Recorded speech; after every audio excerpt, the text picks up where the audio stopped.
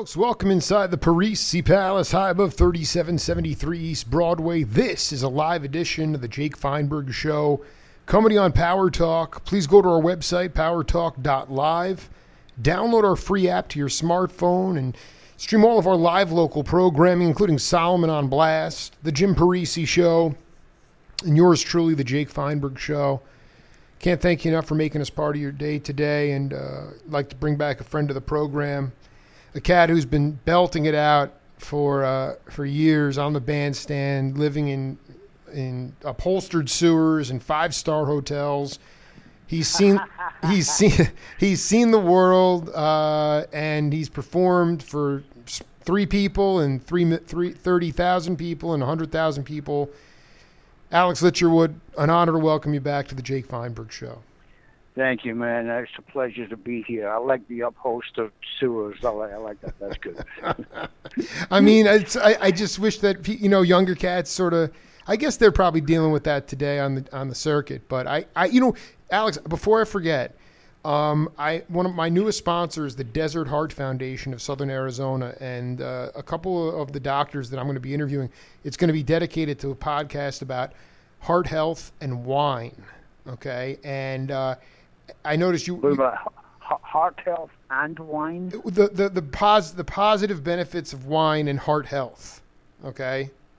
Okay. I here's the thing. I was watching a 60 Minutes this piece from back in 20 years ago, and they were doing something in France, and they're saying, and I want you to talk about it because you dwell there and you have for a long time. They eat the fattiest, most delicious, sumptuous foods in the world. They eat tons of cheese. They drink a ton of red wine, and they have no heart disease. In this country, it's out of control. And I'm asking Ligertwood because, this was a pedestrian 60-minute thing, but I'm going deep into this, man. So I was like, I want to know your opinion on it. Well, I pretty much subscribe to the French way of eating and drinking. It suits my libido. But I think the biggest difference between France and the U.S. is processed foods. There's so few of that in France.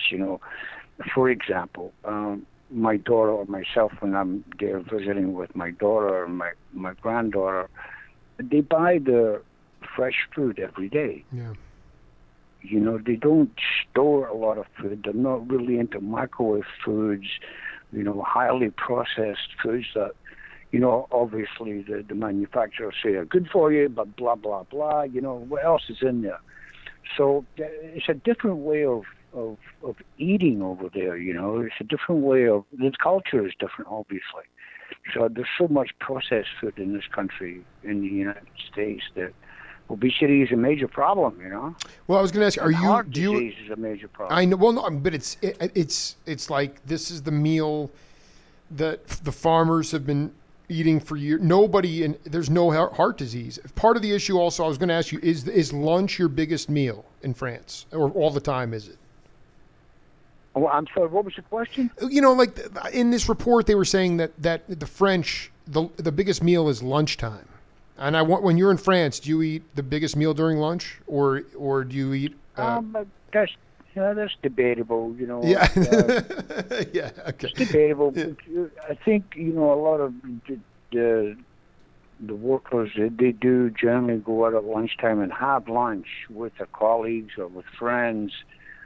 But pretty much for me, it's the evening, early evening, after everybody's come home from work and kids are in from school.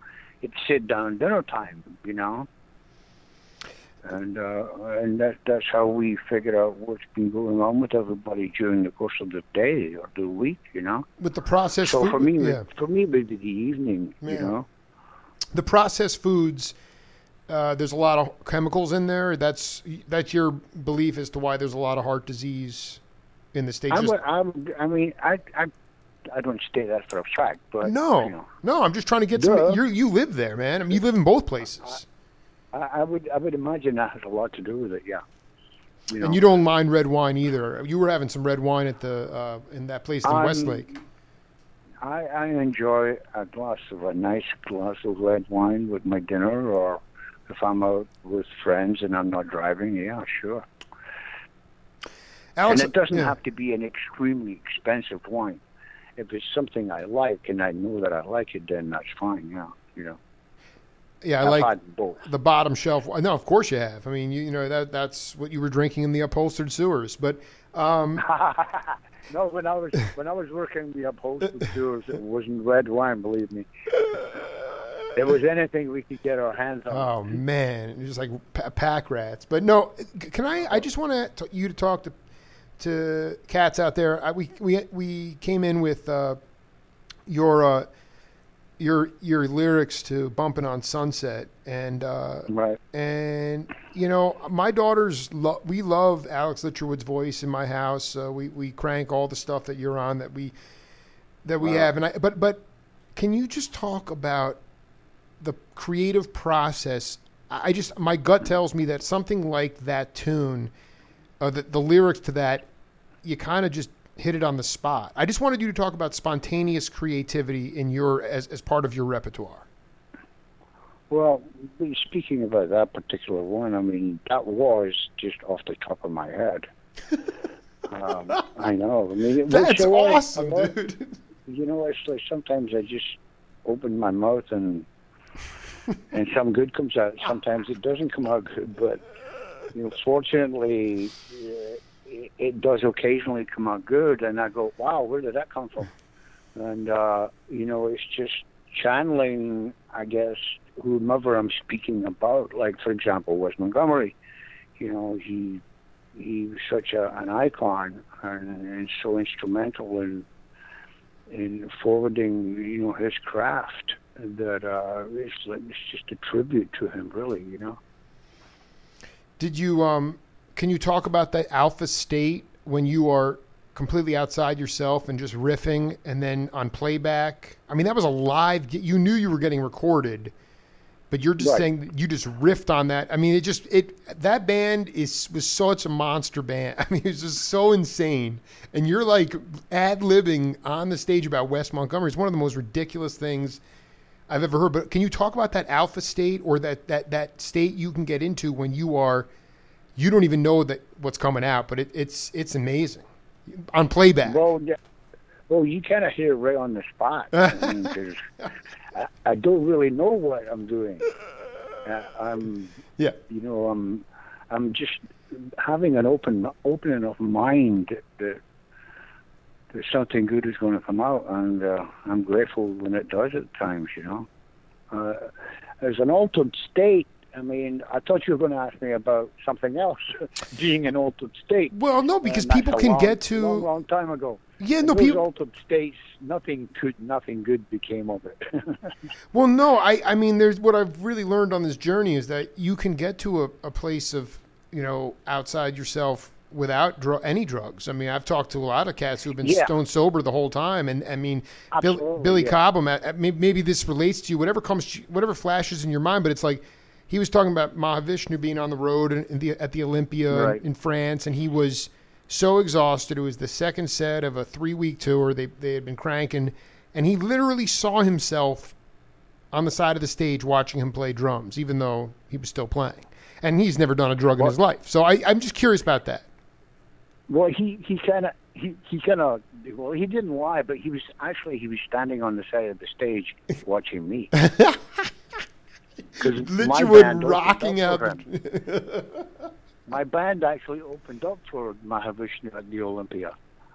The Ceccarelli band, Ligertwood band. Correct. Yeah.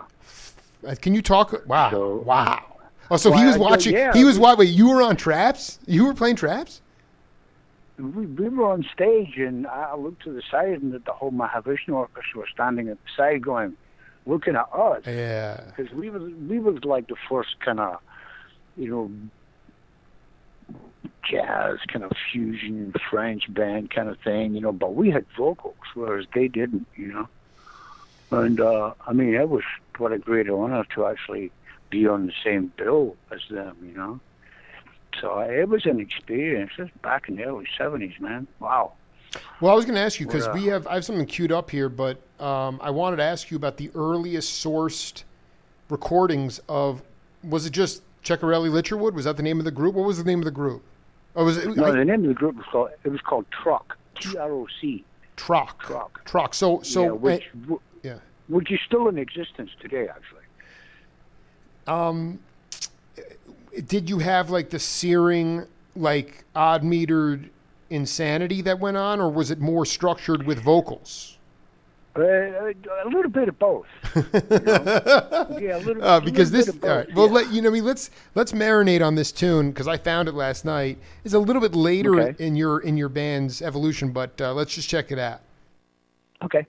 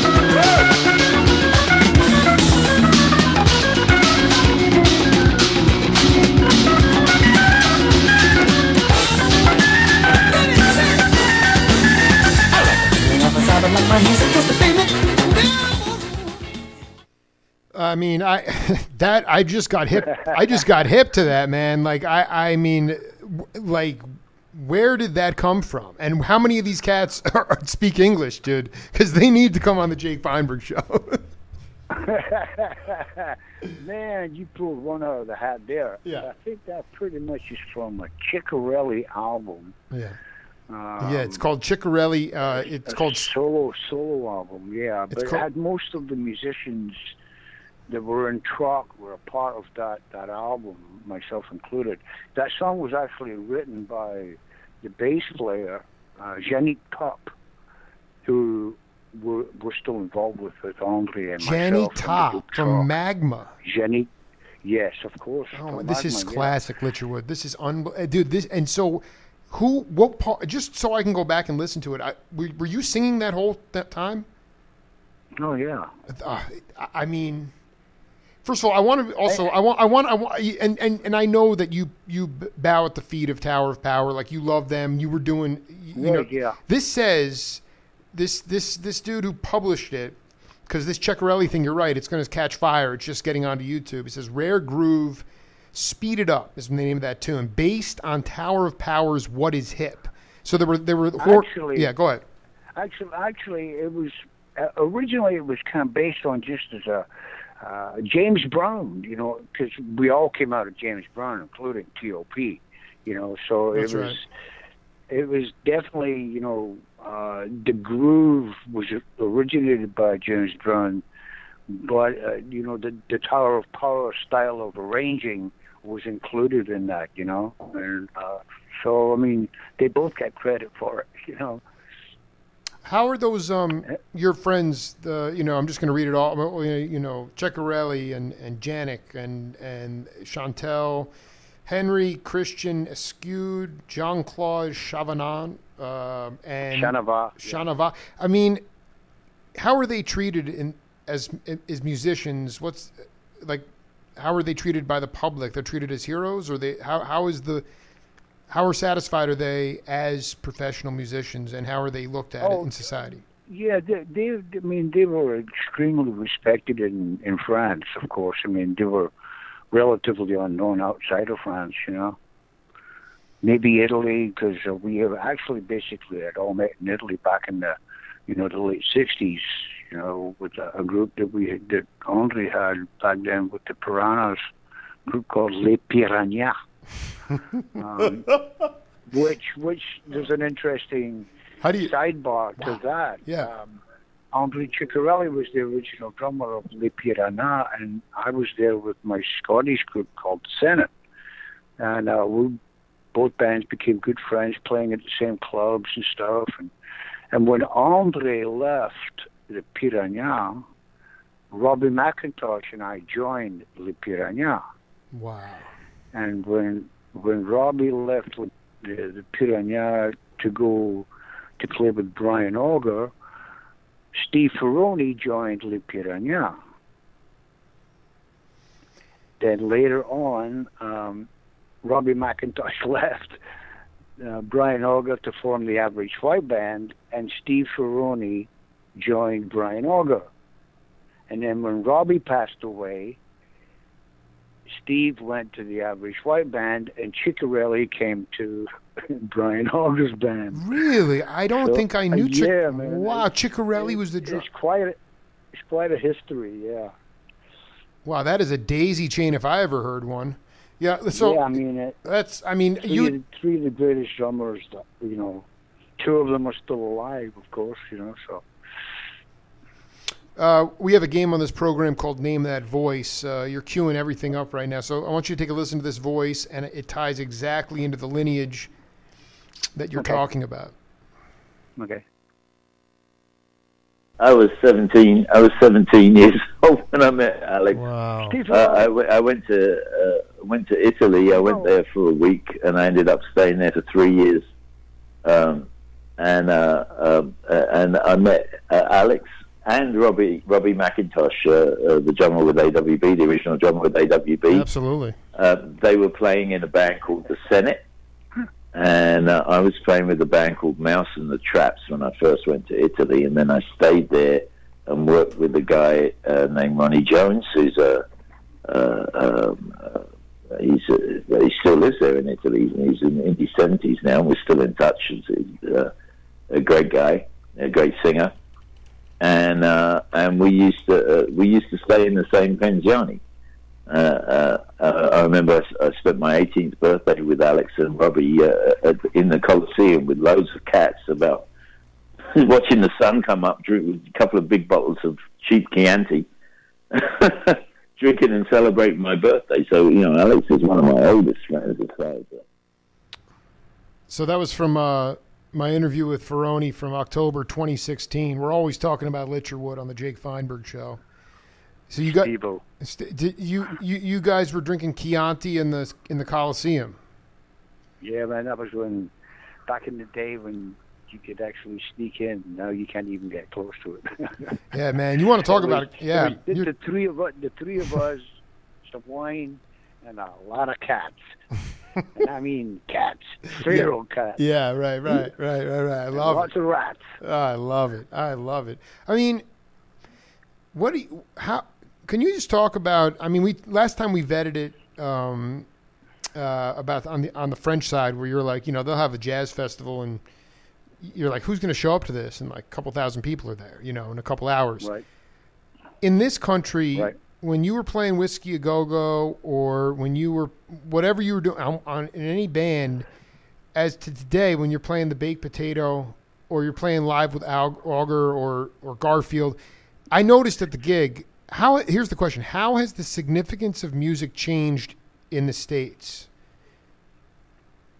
Wow, it's a deep question. Because people were talking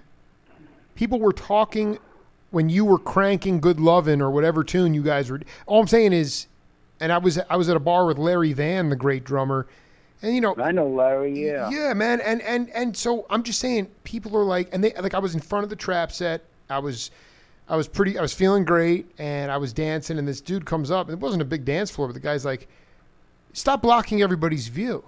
And if I was in my right state of mind, I would have looked at him and said, music is for dancing.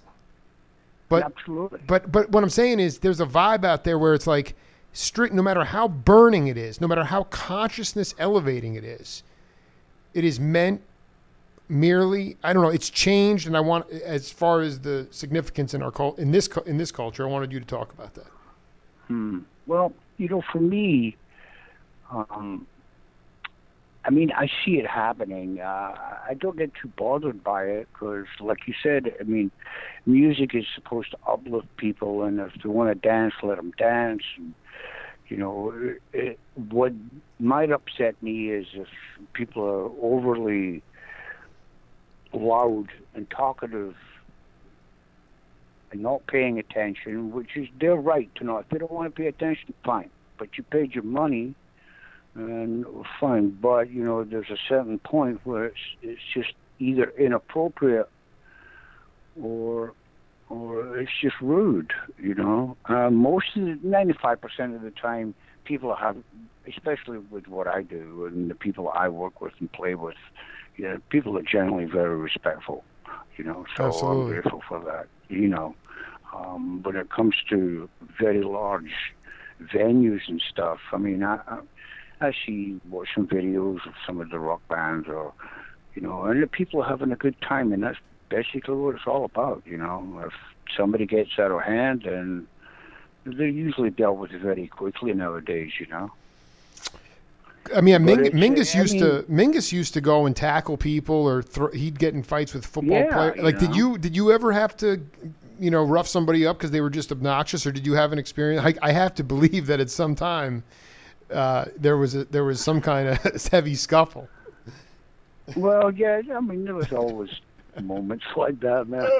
But fortunately, I either had a mic stand in my hand or I had a guitar, and you had a weapon. It didn't have to come to fisticuffs because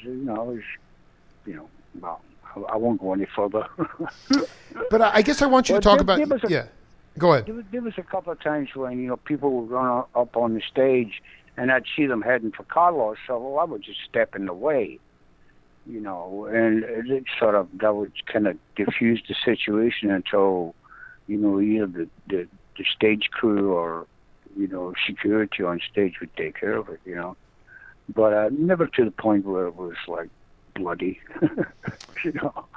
Well, no, I mean, thankfully. It's not even about the. I am beginning to think that in some ways it's not even a supply and demand issue or a club issue. It's just an actual audience issue. Like, people are much more into their. Music. People were out. You couldn't go down the streets in any regional center of this country for a period of time. There was just music pulsating out of certain centers, and so that's what it is. When I listen to it, I feel like moving closer and closer to a pacification or a numbness, and it's like that's antithetical to the music. You guys came up wanting to make music for the sake of making music. None of you got into it for fame and fortune, which is more the Justin Bieber thing. People see like, oh wow, he's famous and he's wealthy. I want to do that. Yeah. Has nothing to do with making good music. And I just want you to talk about the most important ethos as it relates to making good music, because there are cats that obviously are trying to carve their own path. Well, I mean, social media has a lot to do with that. You know, I mean, I think one of the things that might annoy me the most is if I'm doing on one stage or whatever, and people are just they're on Facebook, you know, or they're on social media, and it's like, you know, that's pretty annoying, and you know, not much you can do about it. But as far as the young kids are concerned today, this is where they get their information, you know, about any kind of music that's out there, you know. And the way that the social media pushes certain types, you know, to make people famous or whatever, you know, I mean, there's not much I can do about that. All I can do is keep my head down and, you know, just enjoy it. Right, except if you're doing a Facebook Live video of Garfield big band, you know, blowing it out to the world to let them see you sing, you know. But it's how you use the technology. Are you literally are you connected to the inanimate object, or are you going to connect to humanity? I actually wanted to ask. This just popped up. How did you originally wind up in Carlos Santana's band? Actually, through friends. I had been working in upstate New York with a guy called David Sanchez, who was the original keyboard player from the E Street Band, with producer Eddie Alford, who had produced an album that I had done with Brian Auger back in England back in the day. And the story I got was that Carlos and Greg Walker were in some music stores buying records or whatever, and the album that I had done with David Sanchez came on, and there seemed to be some interest there. And Carlos tried to find out who I was, and found out who I was through Narda Michael Walden, who was part of the same set with Carlos and Joe McLaughlin. And I had actually done a tour with Narda before Narda became famous also. Dude, are you kidding? What was the configuration of that band? Oh, the configuration of Narda's band was myself, Philippe Sace, a wonderful French pianist, T.M. Stevens on bass. Let me see who else was in that band. Pat Thrall, guitar player. I've been looking to talk to Pat for. Was there a name to this band, or was it just Narda? And then let me see, we had Bobby Gonzalez, a great drummer out of New York City. I knew that kid. Yeah. And Norman Jean Bell, who was an alto saxophone player out of Detroit, Michigan. And that was an amazing band. And that was Narda's pretty much. He had made one or two albums prior to putting that together. And we did a bunch of work together back up the East Coast. Just for my own sanity. So that's how Carlos found me. He found me through Narda. Yeah. But he heard the tone. He heard that badass. Apparently, yeah. Oh my God! You're queuing everything up right now. But the thing is that I want to be clear with Troc, the French. Okay, I want to be clear. Did you share the bill with the Narda Michael Walden Mahavishnu or Billy Cobham? No, Billy. Both. No, it was Billy. It was both. Okay, it was just Billy. No, it was Billy Cobham. Yeah. That's awesome. So then Narda, how did you link with Narda originally? I don't know. I'm trying to remember how I hooked up with Narda. Well, I'm stretching you out. That's an interesting question. So listen. Yeah, but I'm sure it was through other friends as well.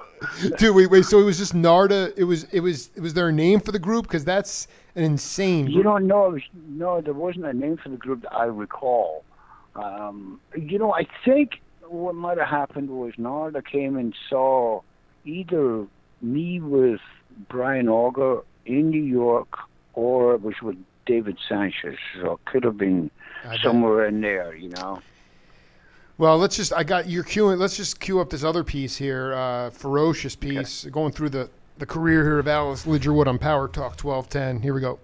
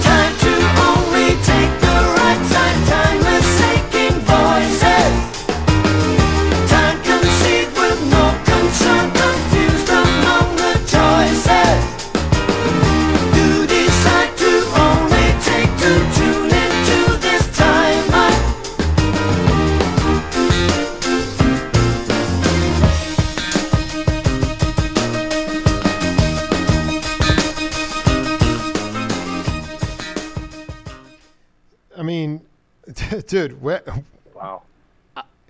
I mean, Yeah. everybody, you're the type of cat, like most musicians, you always are searching for new ground. And what were you and Sanchez, like when you came together, could you just explain to regular peeps listening worldwide about what you guys were trying to do that was different? I can hear it, but I can't articulate it. Well, I'll tell you the story. I got a call from Eddie Offord, who I'd mentioned before, who I'd worked with back in England. And he called me up. I was here in California. I guess I just finished doing some stuff with Brian. And Eddie goes, I've got this artist here in upstate New York, in Woodstock, of all places. And I said, okay. She said, well, we'll be trying out different singers for this new project that David has. He says, but we're looking for one guy that can cover all the aspects of what David's trying to do. I said, okay. He says, well, why don't you come in and check it out, and we'll play some of the music. And so I flew to New York and went up to Woodstock, and the project was basically finished. It was just the vocals that had to be done, with some backgrounds and stuff. We had Gil Boggs and Brenna Madison, who were great in their own right. And when I started listening to the stuff, I went, my goodness, he wants me to put my teeth into this. I'd been looking for something like that for, forever, which was, it was so progressive as far as musically and vocalization. And it was like David had written everything in my keys. Right. Right. So what are your keys? What are your keys? I mean, name them. It's just like this upper register, but also like then it's just insane. You find these little grooves, but I mean, like, was it?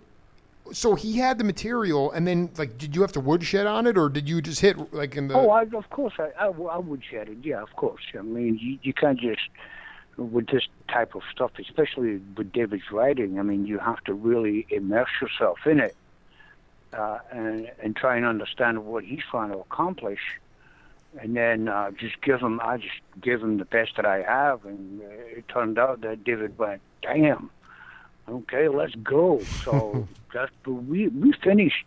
We finished all the tracks. I don't know, probably within about a week.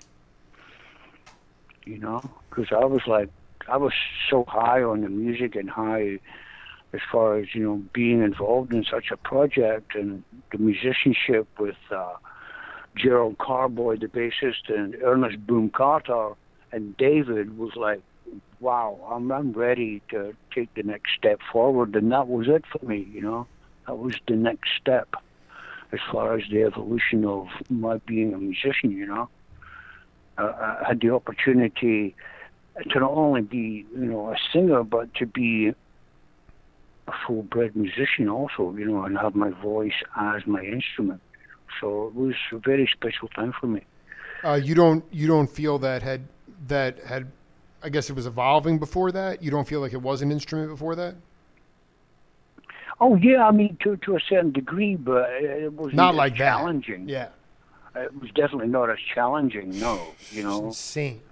I was basically your typical rock soul singer, And then when I got handed this stuff, I went, "Oh my God, let's go!"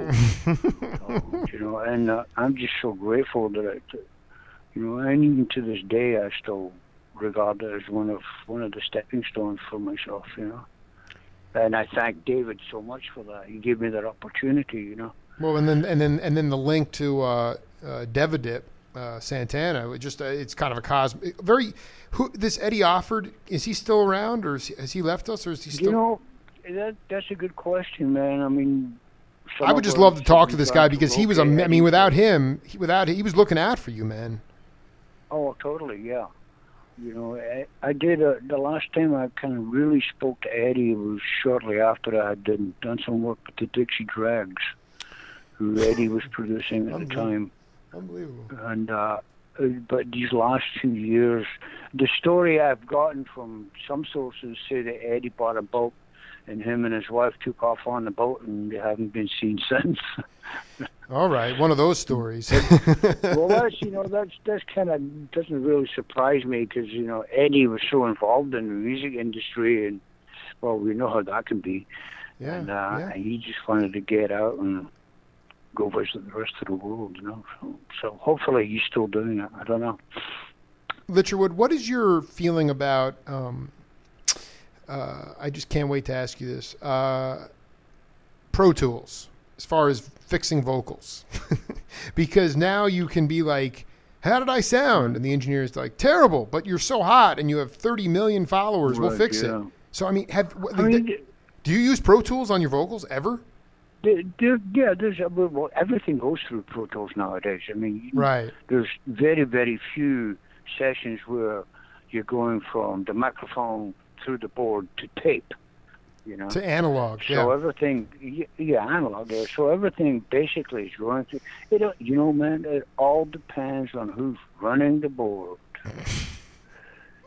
You know, and there are people out there that will use Pro Tools to make something terrible good. And then there's guys out there that will use Pro Tools to enhance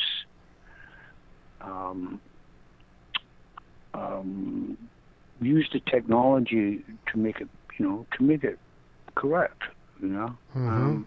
It's a fine line, I mean, I work with a lot of engineers and producers who they use it because the tool is there and they're forwarding, they have to be up to technology, so there's, so it's a difficult thing I'm not going to put it down by any means, no. I very rarely have to use auto-tune. That's what I meant to say, auto-tune. That's what I meant. That's what you're getting, yeah. Yeah. Because I'm fortunate where I have good intonation, but occasionally I will like, or the producer or the client will like a whole thing that I've done, and there's maybe one or two words in there that may be slightly flat or slightly sharp. I'm a human being, and they'll go in and fix that, but they'll keep the rest.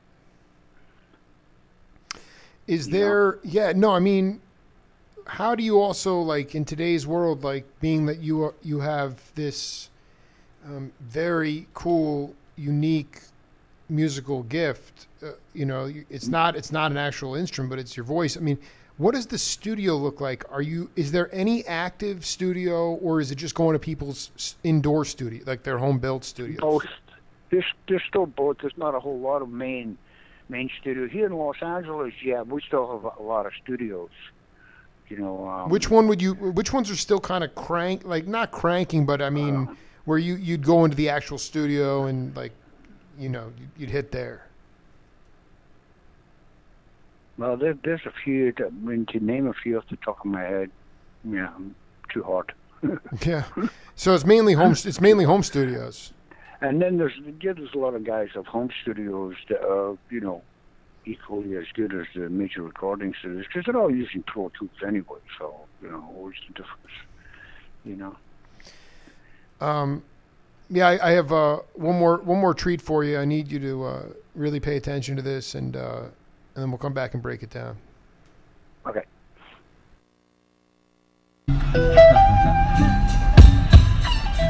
Pretty good, huh? Okay. What we got? Looks like I might have to do it.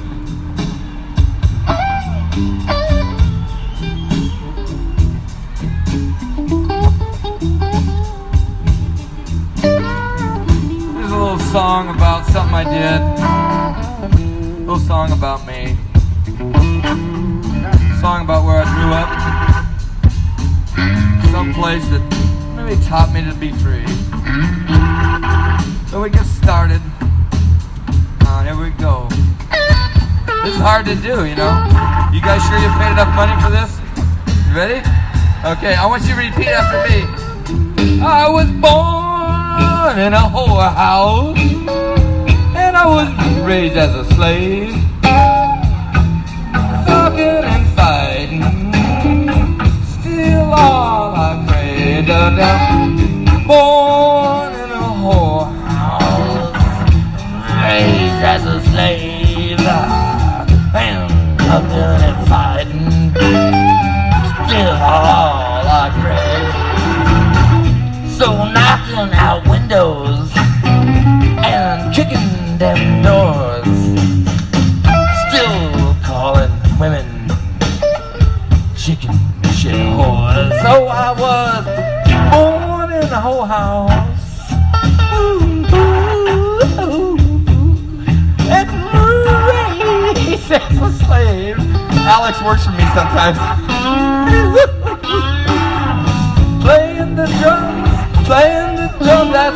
that's really what I crave.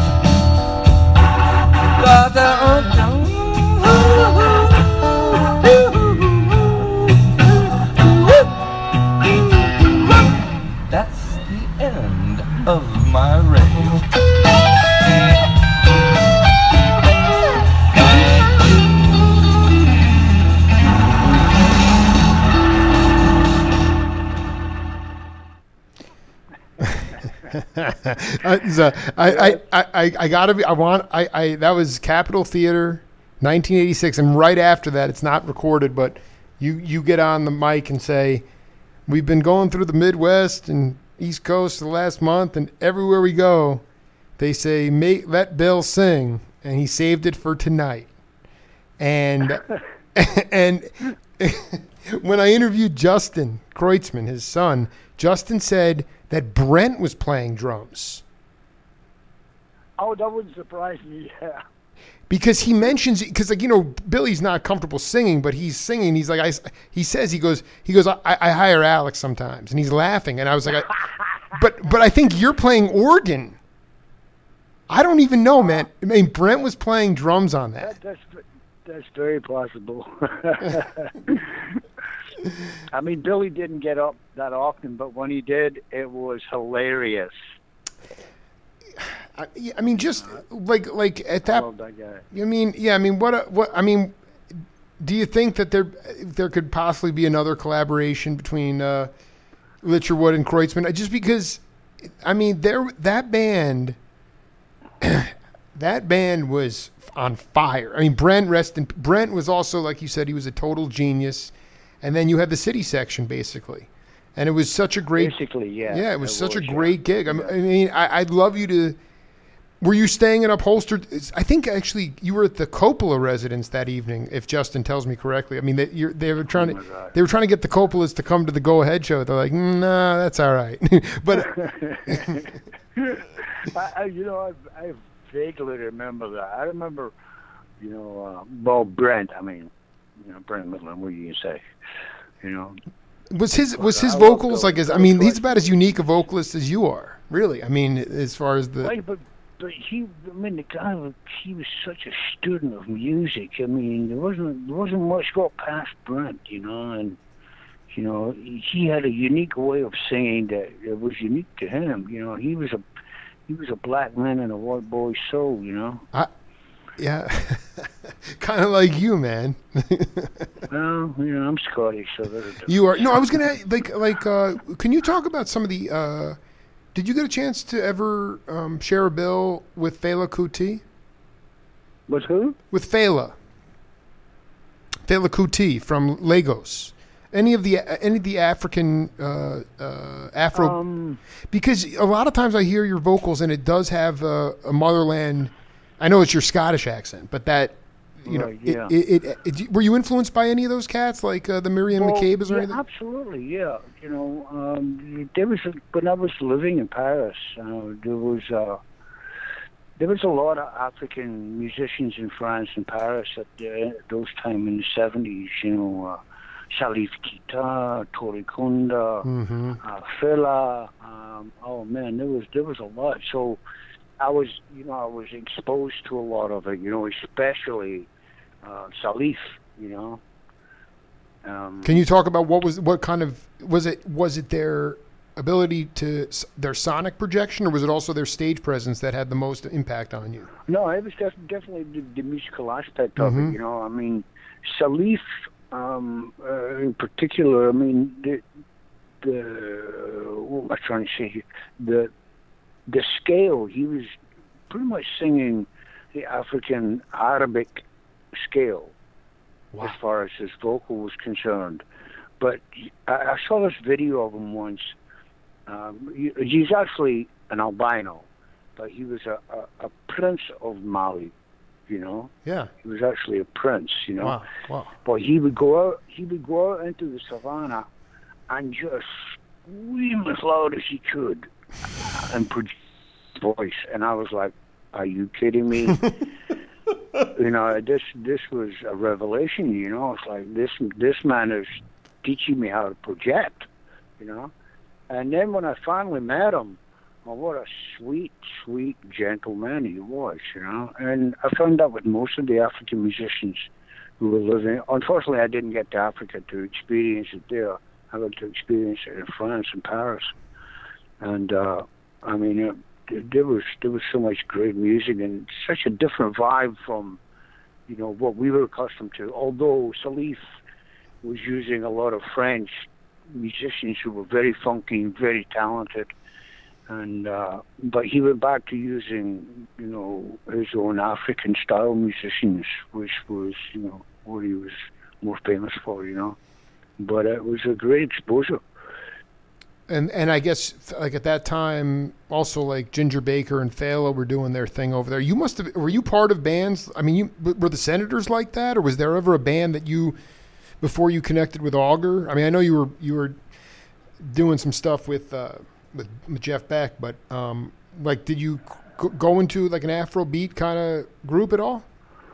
No, not really, man. No, we got close to it anywhere was, with the Troc band. Troc, yeah. Yeah. Although, with Brian, there was always a percussionist.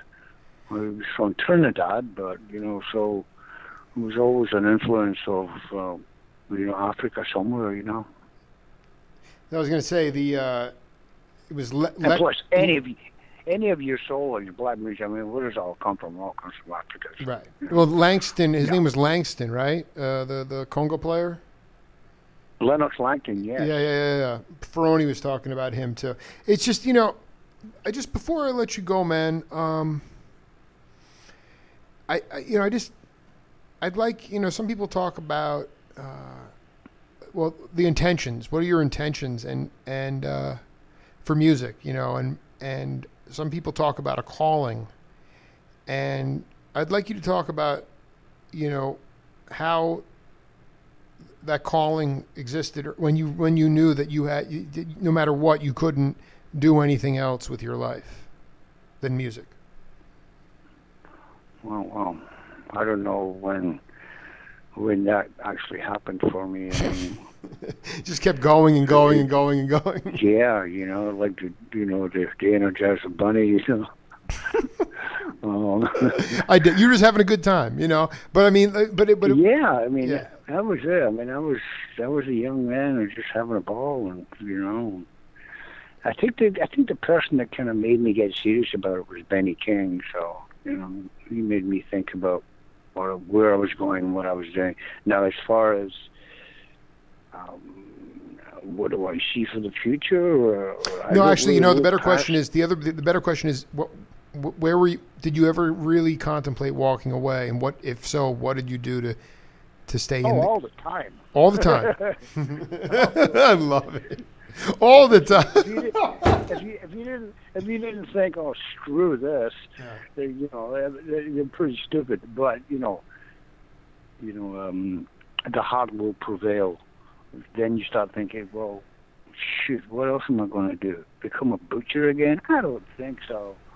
Right. I mean, I mean, who knows though? I mean, do you think that you might start, saddling up with some of these movements, social? One thing that's interesting is that there's what's lacking in a lot of these social consciousness movements today is music. But when you had Masekela would play for Black Panther movements, and I'm sure there was similar stuff going on over in Europe, and that's lacking today. Do you see? I just gathered from what we talked about before we opened this interview about your disenchantment with just the dysfunction. Do you see yourself? Where do you want to grow, and do you see yourself doing something alongside to advocate for a cause that is maddening to you, that you feel like you need to do more than what you're doing?